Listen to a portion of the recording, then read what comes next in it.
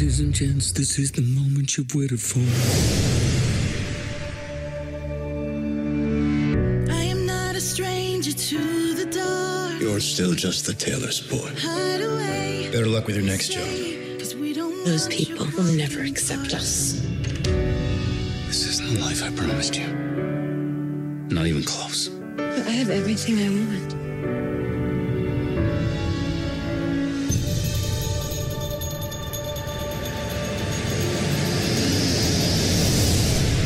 Girls, I think I've had an idea. Look out, 'cause here I come. I'm putting together a show. It's a place where people can see things they've never seen before. Okay. I'm not scared. Who's that? And what is your act? I don't have an act. Everyone's got an act. People aren't going to like it if you put us on stage. Oh, I'm counting on it. Well, I believe those are the words of a scoundrel. A showman. Miss Linda's a showman. Don't listen to them. They don't understand yet. But they will. So tell me, do you want to go where it's covered in all the colored lights, where the runaways are running the night? Impossible comes true, it's taking over you. Does it bother you that everything you're selling is fake? Did these smiles seem fake? We have more protesters every day. I'm trying to free. You're risking everything you've built. Well, how do you think I built it? The world was ashamed of us. But you put us in the spotlight. You gave us a real family. Have you no shame? Father, the world is changing.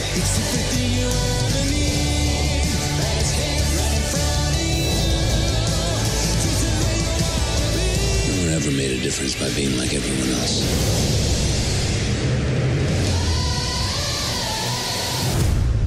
All right, how many of you guys have seen the movie already? Several of you guys have. All right, the impossible comes true. That's kind of the theme of the whole thing. Before we get into this, though, I just want to take just a moment to do a couple things. This is Mother's Day, and so we celebrate that. But I also recognize there's a lot of range of emotions to a day like today, because maybe you've lost a mom and there's some emotion there, or you've struggled to become one, whatever the case may be. There may be strained relationships. And so in moments like this, where do we go for help? Where do we go for strength? Where do we go for joy?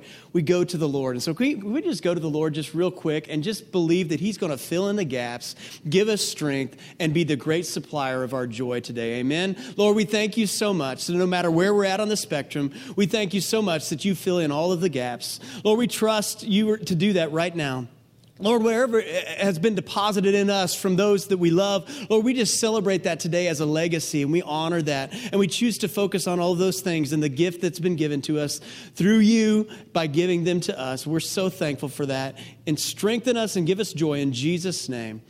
Amen. Amen. One more thing. I felt like during worship that I had a word for somebody. I don't know who it is, but the word reversal came to my spirit. And it was simply just a very simple word that I believe that there's, for somebody here, it's either a reversal of a report that you've got, a reversal of a decision that you've made, or a reversal of a situation you found yourself in. I believe that that's for somebody today. So if that's for you, hang on to that. Let that just be planted in your heart and see what God does with that. All right. No more of those other things. We're going to get into the message now. Okay. The impossible comes true. Got a question for you.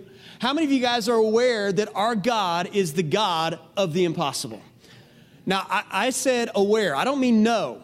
I'm talking about, are you aware?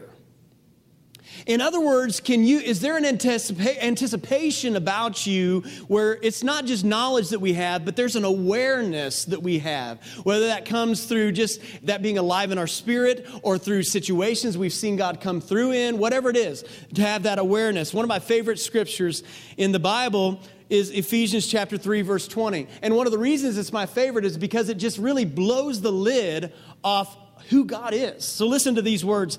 Now to him who is able to carry out his purpose, and listen, do super abundantly, more than we could all even dare ask or think, infinitely beyond our greatest prayers, our greatest hopes, our greatest dreams according to his power that is at work within us. God is the God of the impossible. How many of you guys believe that nothing is impossible with God, right? Nothing is impossible with God. And yet we see time and time again, whenever we run into a wall of impossibility, sadly, too many believers in the impossible God, the possibilities of God, we will hit a wall and we'll run the other way instead of running right through it, or the Bible talks about jumping over a wall. Why is that? We're standing with the God of the impossible, and yet we end up encountering a wall of resistance and we go the other way. We see this in John chapter 6, verse 5 and 6. It says, this is Jesus, lifting up his eyes then and seeing that a large crowd was coming towards him. So a large crowd, it ends up being about 5,000 men, and so there's also women and children. And so if, you could talk about 25,000 people, or if you have a family like mine where I have 5 kids and you start to do the math, this could be like 1 million people coming towards Jesus, okay? There's a lot of people heading there. So he sees them all coming.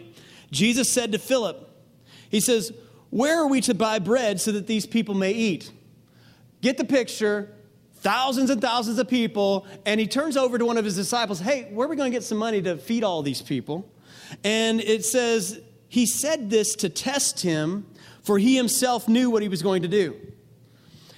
A lot of times, in fact, I would say all of the time, when Jesus asks you a question, it's not because he doesn't know the answer. It's because he's trying to see what your response is going to be like. Jesus already knew that he was going to do something, but he wanted to see where they were at. And so many times, God, he already has a plan. He already knows what he's going to do. But whenever he asks you a question, it's not because he doesn't know the answer. And so we run into this wall and we run away. We take this path of least resistance Christianity. How many of you guys have been there before? You prayed a prayer like this: God, I have 2 job opportunities, and I just pray that whatever job you want me to have, you'll open the door and the other one will shut. And whatever happens, that'll just trust that was your will. And so something happens, we sit back and we watch and we try to say, oh, well, this one kind of has a little more frustration with it. This one is an easier path. God must have cleared the way for this path. And so I'm walking down this road now.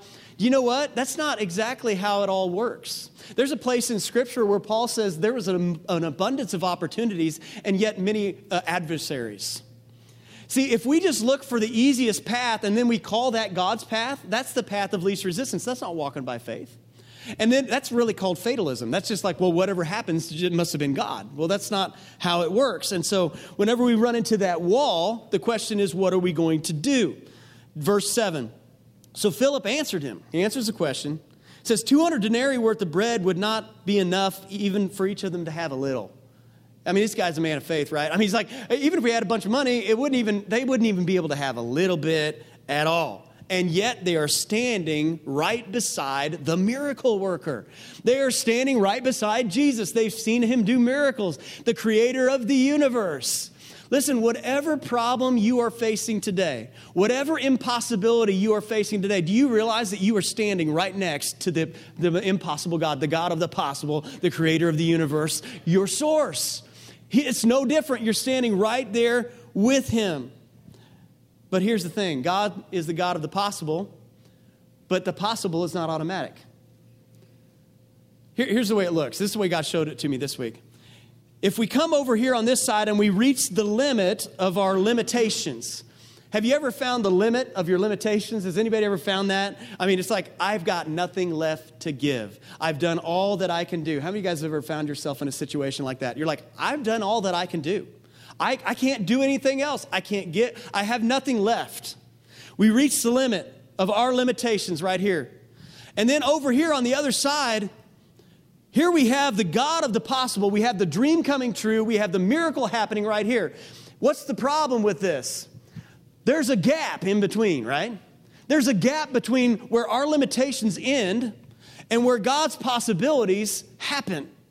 How do I know that? It's because if it wasn't that way, we would just always be walking right into it. But we don't. There's a gap.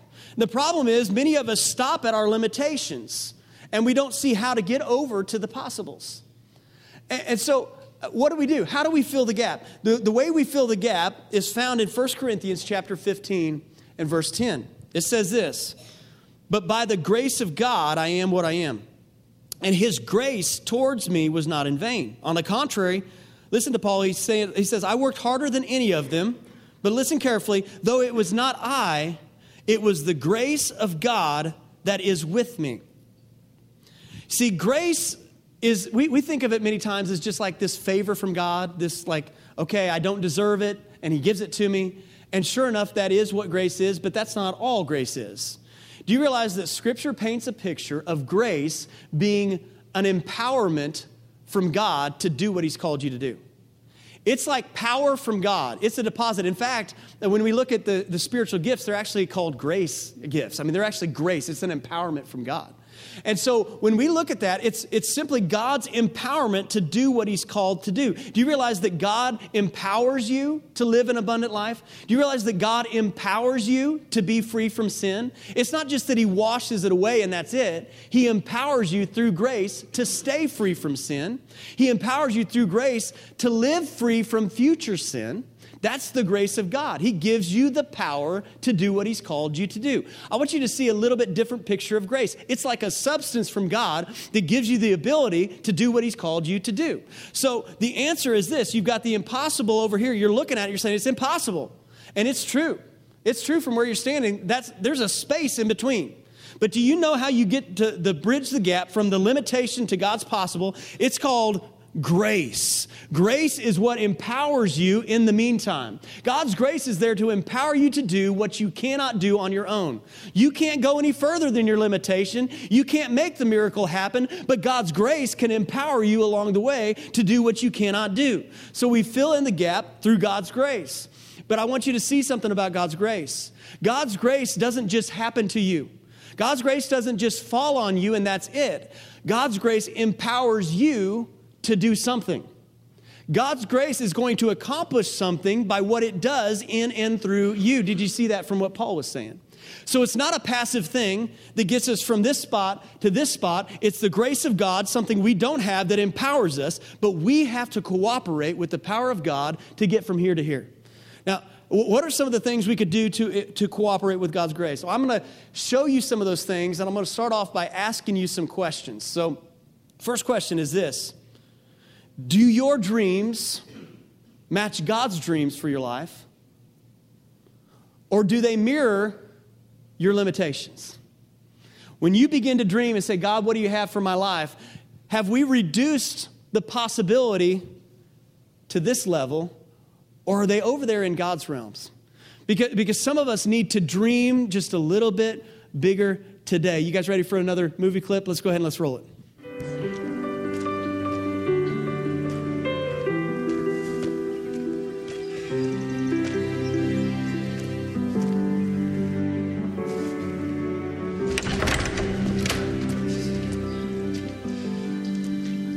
Sir, I know I don't come for much, but I will take care of your daughter and I will give her life as grand as this one.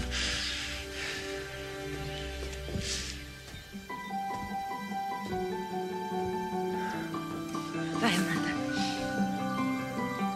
She'll be back. Sooner or later, she'll tire of your life, of having nothing, and she'll come running back home.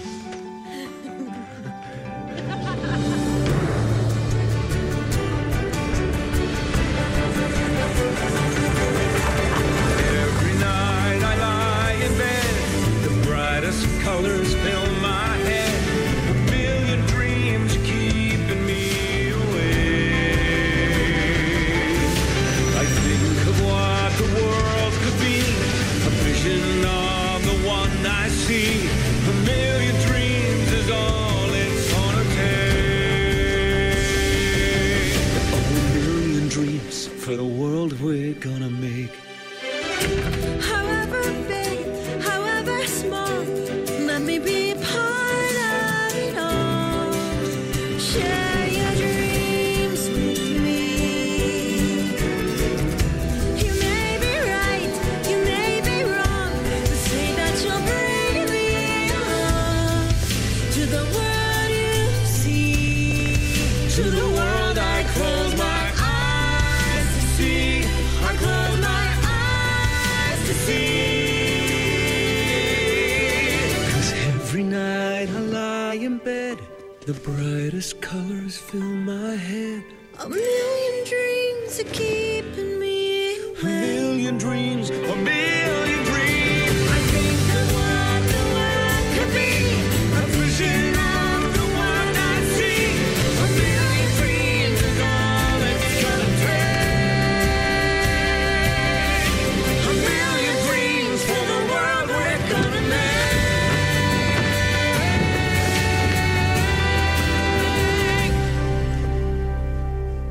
For the world we're gonna make. All right. At this time, Becca and I have been practicing, so I'm going to have Becca come up and we're going to... No, she's in the nursery. This has been a first. I never thought I would preach to a musical, so this is a bucket list item. It's been in the making since I don't know when. Dreams. You realize that God enables us through His grace to start dreaming His dreams for our life. And I would say it this way. Well, let me first of all say Proverbs chapter 29, verse 18, it paraphrases, roughly says it pretty bluntly like this: where there's no vision, the people perish. And God showed it to me this way, just a little rework of that, and it's this: without a vision, possibilities die. It may still be available to you, but without a vision, you are never going to go from your limitation to His possibilities. They die in between.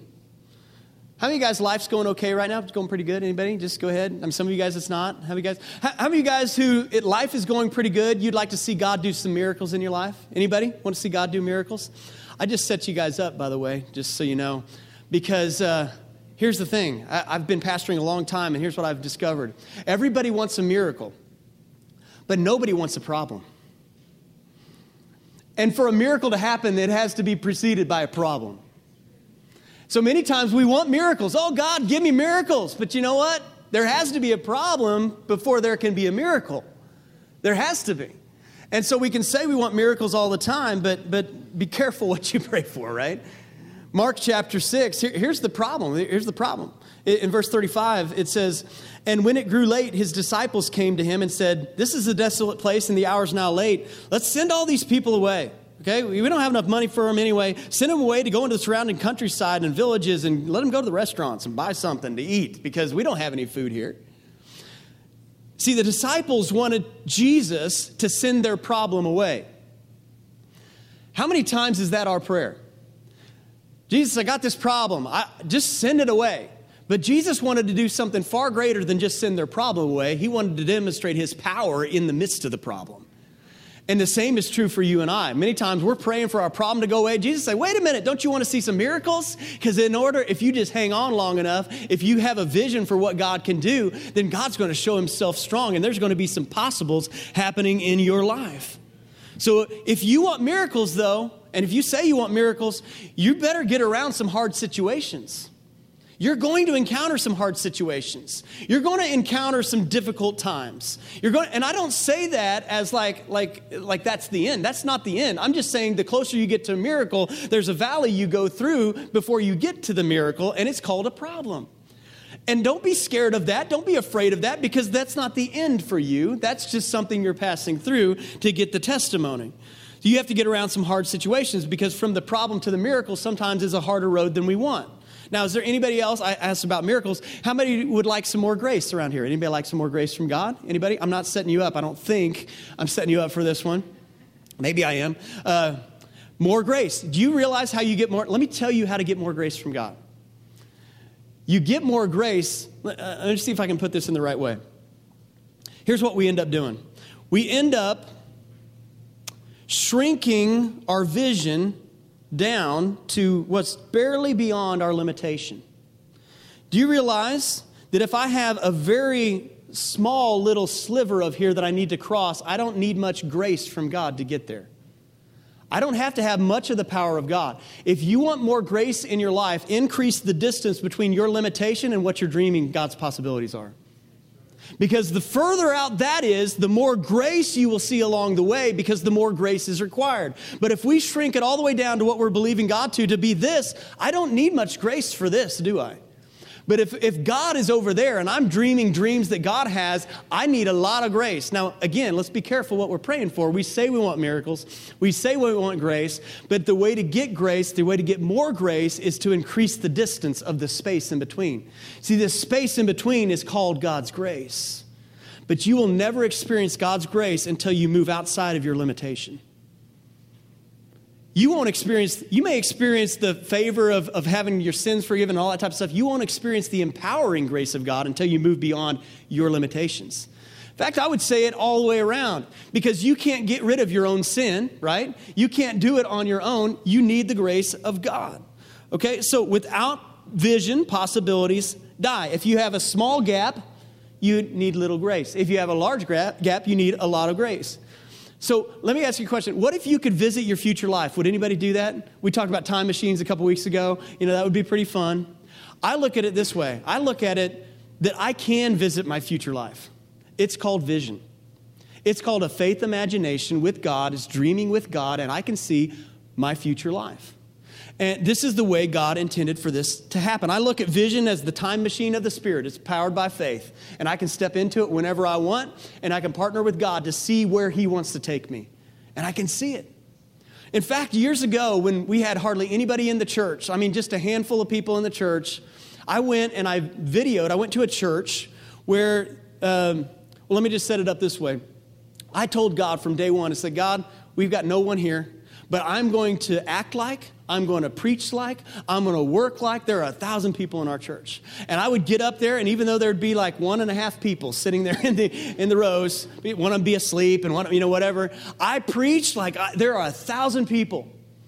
And I've done that ever since. And I went down years ago into a church that had a 1,000-seat auditorium, and I stood on the stage and videoed, and I said, you know what? Whether you see it in me or not, I'm already a pastor of 1,000 people. And I began to live like that. What was I doing? By faith, here's what faith does. Faith pulls the future into the now. It's an overlap. And by faith, I was living and have been living, even though we're a lot closer to that now, I started being that a long time ago, whether you saw it or not. Some of you need to get a vision for your life and start living it now. Faith accelerates the future. Faith pulls the future into now. Faith pulls the possibilities into now. That's how it works. Smith Wigglesworth said it this way. He said, you're 1,000 times bigger on the inside than you are the outside. Why do you say that? Because there's so much more capacity for us to dream God's dream. There's so much more space than our externals will allow us. Some of us need to just be dreaming a little bit more. Even this summer, we've been talking about it for a couple years, but I'm pretty much sure, I'm almost 99% sure that I'm going to take a sabbatical this summer. What am I going to do during that time? It'll be several weeks where I'll be disconnected from the day-to-day things that are happening here for the purpose of refreshing, but for a bigger purpose of getting fresh vision from God. Now, you might say, well, Sean, that seems like a waste of time for you to go away and do that. No, I think it's an investment of time because it may set the course for the next decade for our church for where God takes us. And sometimes you got to step back out of your life. You say, well, Sean, I can't take a couple weeks, but maybe you can take an afternoon. Maybe you can take a morning and just dream with God. See, that's how we cooperate with God's grace. If we just stay here and we just look down at our feet, all we're going to see is our limitations. But if we can look up and we start to dream with God, guess what? It starts to pull us closer to the possibility. That's how it works. God's a possibility God. How many of you guys believe that? Some of you need to just enlarge the capacity on the inside of you just a little bit more. Too many of us are reducing the possibility down to our level, and it just shrinks God's possibility down. We don't have the confidence or the imagination to work with God, maybe because of past experiences, or maybe because we failed somewhere, maybe because we have a wrong theology, like I'm just a worm before God, I'm nothing. Instead of an overcomer theology, we have an undercomer theology. It's like all I can do is just barely get by. Do you realize that you can have everything you need materially and still have a poverty mentality? You can have all the money you need and still be thinking from a position of lack. And I'm telling you, that's how so many believers live. We have everything we need according to His riches and glory, and yet we still act from a position of lack. God is not a God of poverty. God is a loving Father. How many of you mothers and fathers got up today and just, kind of prayed this prayer like, Lord, I sure hope that my kids don't get blessed today. And if they do get blessed, Lord, I pray that they'd feel really guilty about it and just make them just barely get by. No one does that because we love our kids. Do you realize that's not God's prayer for you either? I mean, he's not saying, oh man, I just really hope that if they get any blessing, if they get any further, if they get any dream, it's a small dream because we don't want them getting too big for the britches. We just got to keep it contained. No, God has no problem with abundance. He has no problem with that. He has no problem with that. But yet a lack mentality keeps us from living what God's possibles are. Now, some of us, it keeps us from stepping into the gap. You may feel like you don't belong. You may feel like out of place. You may feel like on that clip, the misfits or whatever that he assembled, you may feel like, well, where do I fit? I don't have a place. I don't have a seat at the table. I don't have anything to give. How could God use me? You may even be in a position of leadership at your business or in a ministry or whatever it is. And on the outside, it looks like you're doing fine. But on the inside, you're barely holding it together. On the inside, you've got an insecurity that hounds at you every single day. And you just wonder when it's all going to come crashing down. You think, what do I have to give? You get into seasons of your life. I've been in seasons of my life where I've felt so overwhelmed and disqualified from what God has asked me to do that I feel like, man, if one more thing happens, if one more person talks to me, if there's one more problem, I don't know, I'm just going to have to just throw in a towel, How many of you guys have ever been in there before? And you get so weighted down by the lies of the enemy, you start to feel like you've got nothing to give. You start to feel disappointment, regret, pain, emptiness, dreams that have failed. Am I painting a bleak enough picture? You say, well, Sean, you might be over-exaggerating. No, I've been pastoring too long to know that I'm really not. We get so caught up in a spiral downhill that we think, how could God... Here's the second question I can ask you. What do you really even have to bring to the table anyway? What is it that we have to bring? That's how we feel so many times. But I want you to know that God can take who you are and turn it into something. Amen? Some of you guys are going to be inspired by this next clip.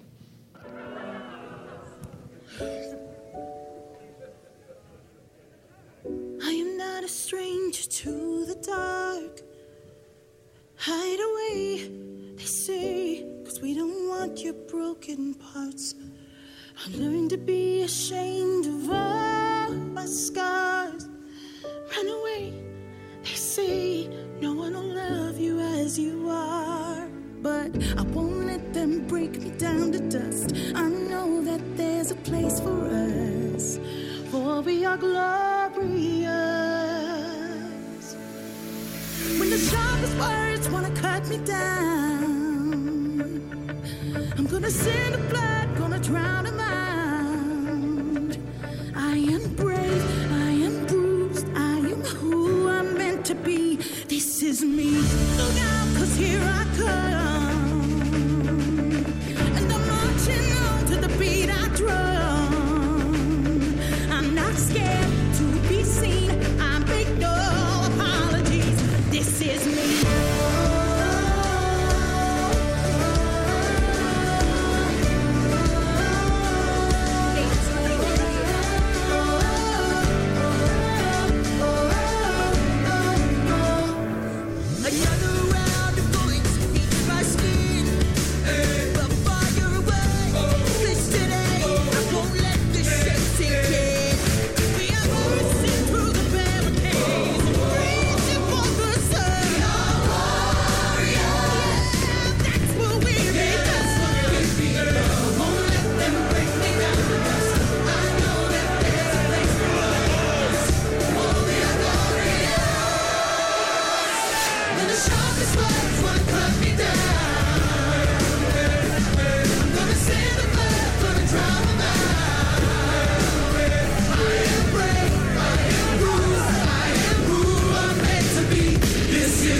How many of you guys just felt a little faith rise up there a little bit, right?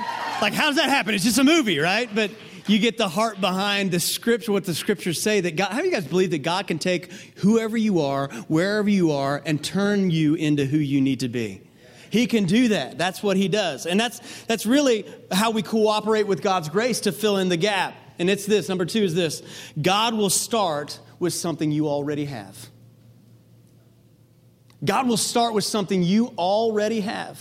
John chapter 6, verse 8. Let's continue the story. It says, one of his disciples, Andrew, Simon Peter's brother, said to him, we don't have any money, but there's this boy here who's got 5 barley loaves and 2 fish. But what are they for so many? Now, first of all, I've got to just commend this guy for even bringing it up, okay? I mean, there's imagine the Sprint Center filled with 20,000 people, and he's like, we do have this boy who, he just came in and he came from McDonald's, and he's got this little Happy Meal, but what is that for the whole Sprint Center? I mean, we can't feed everybody, but he's got this Happy Meal here. Now, listen, every problem is a test, right? It's a test of faith. Let me give you a recipe to fail the test. You ready? Here's a recipe to fail the test of faith. Every problem is a test of faith. Measure what you have, you got a Happy Meal, against what you need, 25,000 meals. If I measure what I have against what I need, I failed the test. Because I haven't factored in the multiplier. I haven't factored in the God factor. And if all I do is measure what I have against what I need, I'm going to fail the test every single time. And that's what they kept running up against the wall of failing the test. So here we go. In verse 10, it says, Jesus said, have the people sit down. Now there was much grass in the place, so the men sat down, about 5,000 in number. Jesus then took the loaves, and when he'd given thanks, he distributed them to those who were seated, so also the fish as much as they wanted. Listen, God will start with something you already have. And when you bring all that you have, God will make up the difference. Let me say that again. When you bring all that you have, God will make up the difference. But he won't do it until you bring all that you have. But when you do, God makes up the difference. Listen, if you have closed fists, God can't put anything in them. It's only when we open it up and give it to God that God can come with the blessing and he can turn it around. So this kid had a Happy Meal and he said, yes, that was it. I mean, that was it. That's not a big deal. That's all he had, but he said yes. So here's a couple questions for us as we wrestle with this. Number one is this: what's in my hand right now that God could use? That I think if I measured against what I need, it's not even close. But what do I have? What's already in my hand? Some of you guys need to get some Happy Meal faith going on in your life. It's like, I got some Happy Meal faith. I mean, God can take this and he can use this. God usually starts with something we have and then he multiplies it. So the boys' lunch was a seed. Our part is a seed. We simply plant the seed. You have a financial need, guess what? You've got some money. You don't have enough, but you have a seed. God will take that as a seed. Too many of us then, though, we end up eating our lunch instead of letting God multiply it. We end up eating our seed. We end up using our money instead of using it for God's purposes and trusting God that he's going to do that. If the boy would have ate his lunch, he wouldn't have seen God multiply. But he went ahead and he gave it to Jesus. Listen, whatever you put in Jesus' hands has potential to multiply. But only what you put in Jesus' hands. Whatever you put in Jesus' hands has potential to multiply, but only what you put in Jesus' hands. If you keep it to yourself, if it stays in your hand, the miracle is not possible as long as it stays in your hand. God will start with something you have. You feel like you have a calling, you don't have an opportunity, but you've got a voice. Use your voice. You've got a financial need, but you don't have enough money. Well, start sowing a seed. Start planting a seed. God will use, you say, I've got a financial need and it's too big for me. But you know what you have? God gave you a gift. It's called a budget. You say, but even if I budget, it's not going to be enough. It doesn't matter. God starts with what you've got. Faithful in little, faithful in much. Well, it's too much. Why would I even start there? It's because that's the principles of God. That what's in your hand, God will use. And then God can multiply, but only what you put in God's hand. Man, I'm preaching way better than you guys are getting it this morning. I know I have to say that a few times, but I'm getting more excited. I've heard this message like 5 times already this week. I'm getting more excited about it now than I ever have. But God will use something that's already in your hands. But here's why we don't put it in God's hands. It's because we haven't addressed this question. And here's the second question. Who is my source? It's a real struggle for me to put this little bit that I've got, if this is my lunch, into God's hand if I don't trust that he can actually supply. I want to hang on if God's really not my source. I want to hang on to everything I got. Well, why would I sow a seed of money when I need more of it? It's because you got to trust God as your source. You got to trust God as your source. You realize that Jesus is not limited by conventional and traditional means of supplying for your needs. One time, I mean, he needed some tax money. Some of the disciples needed tax money. They're thinking, I got no money. I don't have money. Jesus is like, why don't you go fishing? He goes and catches a fish, and inside the fish is some money to pay for the bill. See, it didn't make sense. But God didn't have to use the traditional system.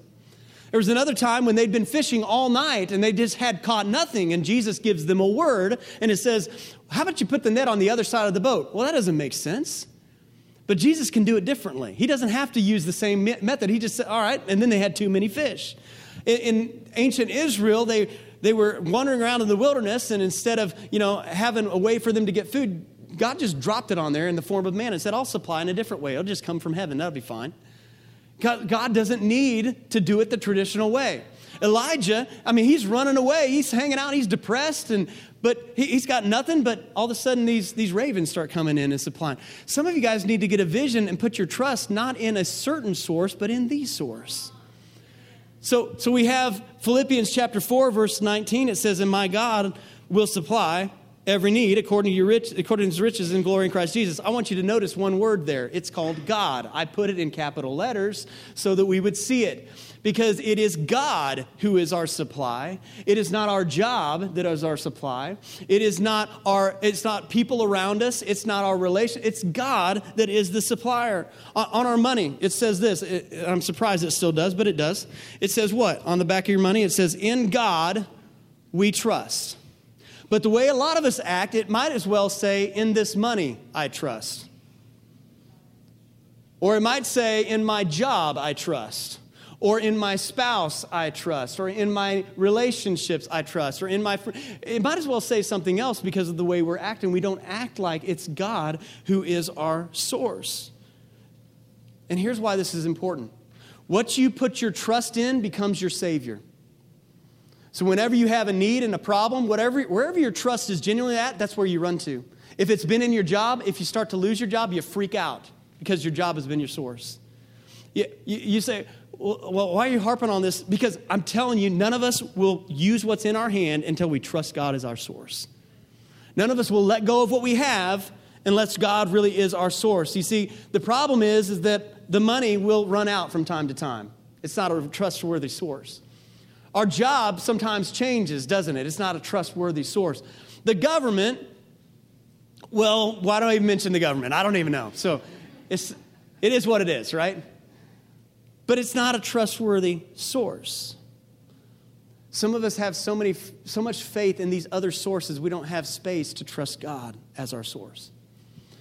So if you want to experience the blessing, the grace-enabling power of when you leave something in God's hand that God will multiply it, here's what you have to do in your heart, in your spirit, in your soul even, and it's go back and live in your dad's house. If you want to experience blessing, you want to experience the source, go back and live in your dad's house. Not a show of hands, but some of you guys maybe have some kids that moved away and then they got older and moved back in and you're like, I'm a failure. It's just, it wasn't supposed to work that way. But no, there's special circumstances. But you're like, why would I move back into my parents' house? I'm talking about moving back into the Father's house. Because some of us have moved out of his supply. And then we're wondering, why isn't he providing for me? No, when you live in God's house, let me just put it in practical terms. I don't live in poverty. My family doesn't live in poverty. We have what we need. So I have 5 kids that live in my house. And I can tell you, they don't wonder where their next meal's coming from. They don't wonder where they're sleeping at night. Why? Because they live in Dad's house. I'm going to take care of that. They know that there's a meal coming if they need it. They know that there's a bed to lay in if they need to go to sleep. Why? Because they live in my house. It's my job to take care of those things and to make sure those things are provided. I can do it in a different way, though. I may go to the grocery store, or my wife may go to the grocery store and get food, but I can also go to Olive Garden and get food. I could also kill one of my chickens and get food if I wanted to. The point is, I don't have to do it just one way. And my kids don't wonder. It's not their job to wonder where their meal is coming from. It's my job. The same is true with your Heavenly Father. It's not your job to wonder where the meal's coming from. He's going to take care of you because you live in His house. He may do it through your job. He may do it through your budget. He may do it through a friend. He may do it through a refund. He may do it through however He wants to do it. But if you trust just one source instead of the source, you may never step beyond your limitation. God is a possibility God. God doesn't live in poverty. We don't need to stress out what's happening next. So whenever we give God what's in our hand and we trust Him as our source, as the multiplier, what happens? The possibilities start to get a little bit closer. Now, one final question as we get ready to wrap up here, and it's this. Who are you dreaming for? I didn't say what are you dreaming for. Who are you dreaming for? Because so many times we get caught up in this realm of it's all about my dream, my thing, my deal, my whatever. We live in this individualistic United States of America. Saw on the way in here, a bumper sticker said God and country. That's fine. I love both of those things. But listen, they're not one and the same. And so I put my trust in God, which means I'm not all about myself either. God's heart is for other people. Selfish dreams are lonely dreams. Who are we dreaming for? We've got to start realizing that this thing is bigger than ourselves. Let's watch this last clip.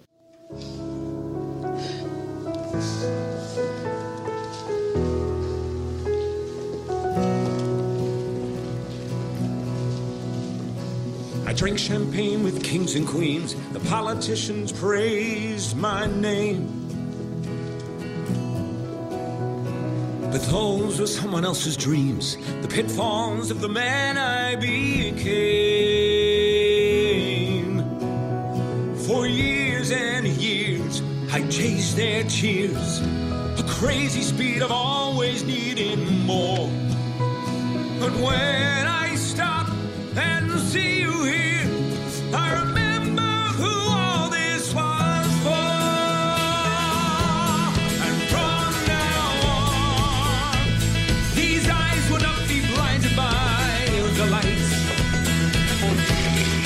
From now on, what's waited till tomorrow starts tonight. It starts tonight.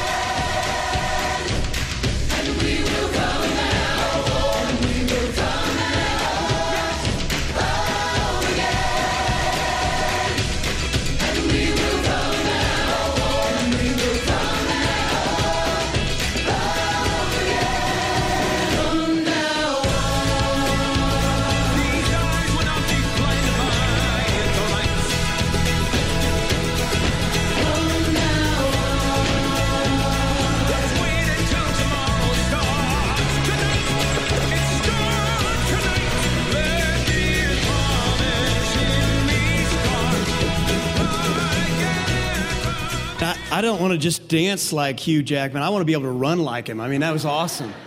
That was awesome. The greatest dreams, we talk about the greatest showman, the greatest dreams are the dreams we have for other people. That's the heart of God.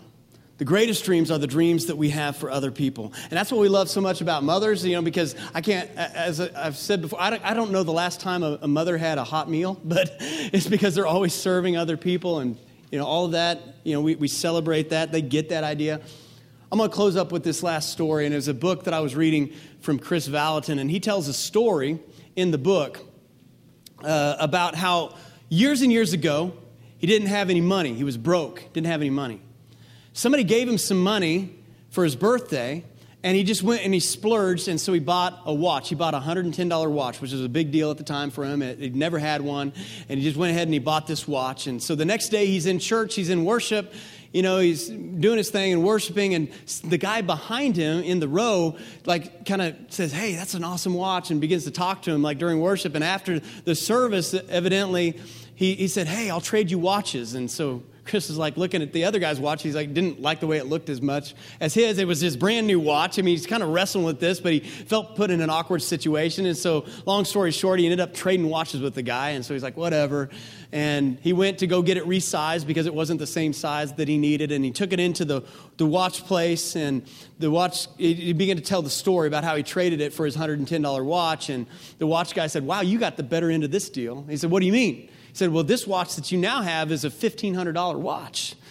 He's like, oh, man, I can't believe that I didn't see that, or that this is awesome. This is a much better deal. And so some year later or so, he was going overseas, and he was teaching at a conference or something like that. And it was a 5-day conference, and there was one of the guys there, one of the pastors, I believe, started to joke with him from the very beginning and said, I believe God is wanting you to give me your watch. And Chris was like, no, you're listening to the wrong spirit, buddy. That's not the voice of the Lord. And so this banter happened all throughout the conference, like for days and days. And finally, towards the end of it, God spoke to Chris and said, no, you are supposed to give him that watch. But he said, don't worry about it. I'll take care of you. And so he gives him this expensive watch. And before he had left, somebody gave him an even greater expensive watch than that. I mean, it's like worth a whole lot more than that. And so he wore that watch for a couple years. And then he went to Romania, which is very, very poor. The pastors there were poor. And as he gets there, God speaks to him and says, I want you to give one of these pastors your watch. And he didn't have the money to replace it, but he's like, okay, God, well, what kind of deal are you working with me now? What am I going to get now? And God said, no deal. Just give him the watch. And so he started to wrestle with God about that for a while. And he said that God spoke to him and told him this. Listen very carefully. He said, when you had a little, you were willing to obey me. But now that you have a lot, you're disobedient. Don't worry about giving the pastor your watch. I'll just reduce your prosperity down to your ability to obey. And that way you won't be led into temptation. He very quickly gave the watch away to the guy. See, when we lose perspective that there are other people, it's not just about our thing, it's not just about our dream. The external environment that we have will right-size back down to the internal environment that we've allowed to be created on the inside. It just will. It's just a principle of God. Never forget, it's not about us. God's heart is to use us to bless others. Let's finish up the story and then we're done. John chapter 6, verse 12 and 13. It says, and when they'd eaten their fill, he told his disciples, gather the leftover fragments that nothing may be lost. And so they gathered them up and filled 12 baskets with fragments from the 5 barley loaves left by those who had eaten. Now again, this fed thousands of people, and at the end, they have 12 baskets left over. How does that make sense? It doesn't make sense by what we are able to do. But when you put something in God's hand, God can do what you never thought could happen. Even more than you even ask, even more than you dream. So we might as well dream big. We might as well dream bigger. But God's plan for you isn't for you to live miracle to miracle. Do you realize that? It's for you to live blessing to blessing so that you can be a blessing to other people. For us to move even further along so that we're able to bless other people. So how do we bridge the gap between our limitations and God's possibilities? We walk in God's empowering grace. Would you guys stand up with me as we close our eyes and just kind of go to God in prayer about this for just a second? Then we're going to share something really, really significant for somebody here today. Lord, we thank you that you are the God of the possible. Some of us may need to repent for how we've shrunk it down to what we are capable of instead of dreaming bigger. Some of us may need a reversal in our heart, a reversal in our mind. But Lord, I pray that every single person here would choose to put whatever we have in your hands. Lord, we know you're our source. We know you're the multiplier. Whether we need multiplied joy or multiplied provision, whatever it is, Lord, we trust that you can do it. We put that in your hands right now. You might even just see yourself just placing that right in God's hands right now and say, God, it's all yours. Take it, multiply it, do what I can't do. In Jesus' name. Amen. One quick thing here. Joseph had something that God was showing him earlier. I'm going to have him share that because I believe it's a right now word for some people here today. This morning I woke, God had given me a dream last night, and I felt like I was supposed to share it. The dream was it was a home, it was a house, and there was a family in the house, and they were happy and they were growing in joy. And they went into the basement, and they realized there was this room in the basement, and they realized that this room was a room where their grandmother had stayed many times. And what God showed them in the dream was that in this room, that grandmother had prayed and prayed for the family, and that the blessings that they were receiving and the joy was because of the prayers of that mother that cared about the family. And what I wanted to share with you was there's mothers here that maybe you're not seeing that today, but Proverbs says to raise a child up in the way they should go, and when they're old, they will not forget it. That's a promise that you can hold on to. Those prayers that you're praying, they're real, and they will come. Believe in those promises that God is giving you, and be encouraged today. He does hear you, and there will be a day when you see that happen. Amen.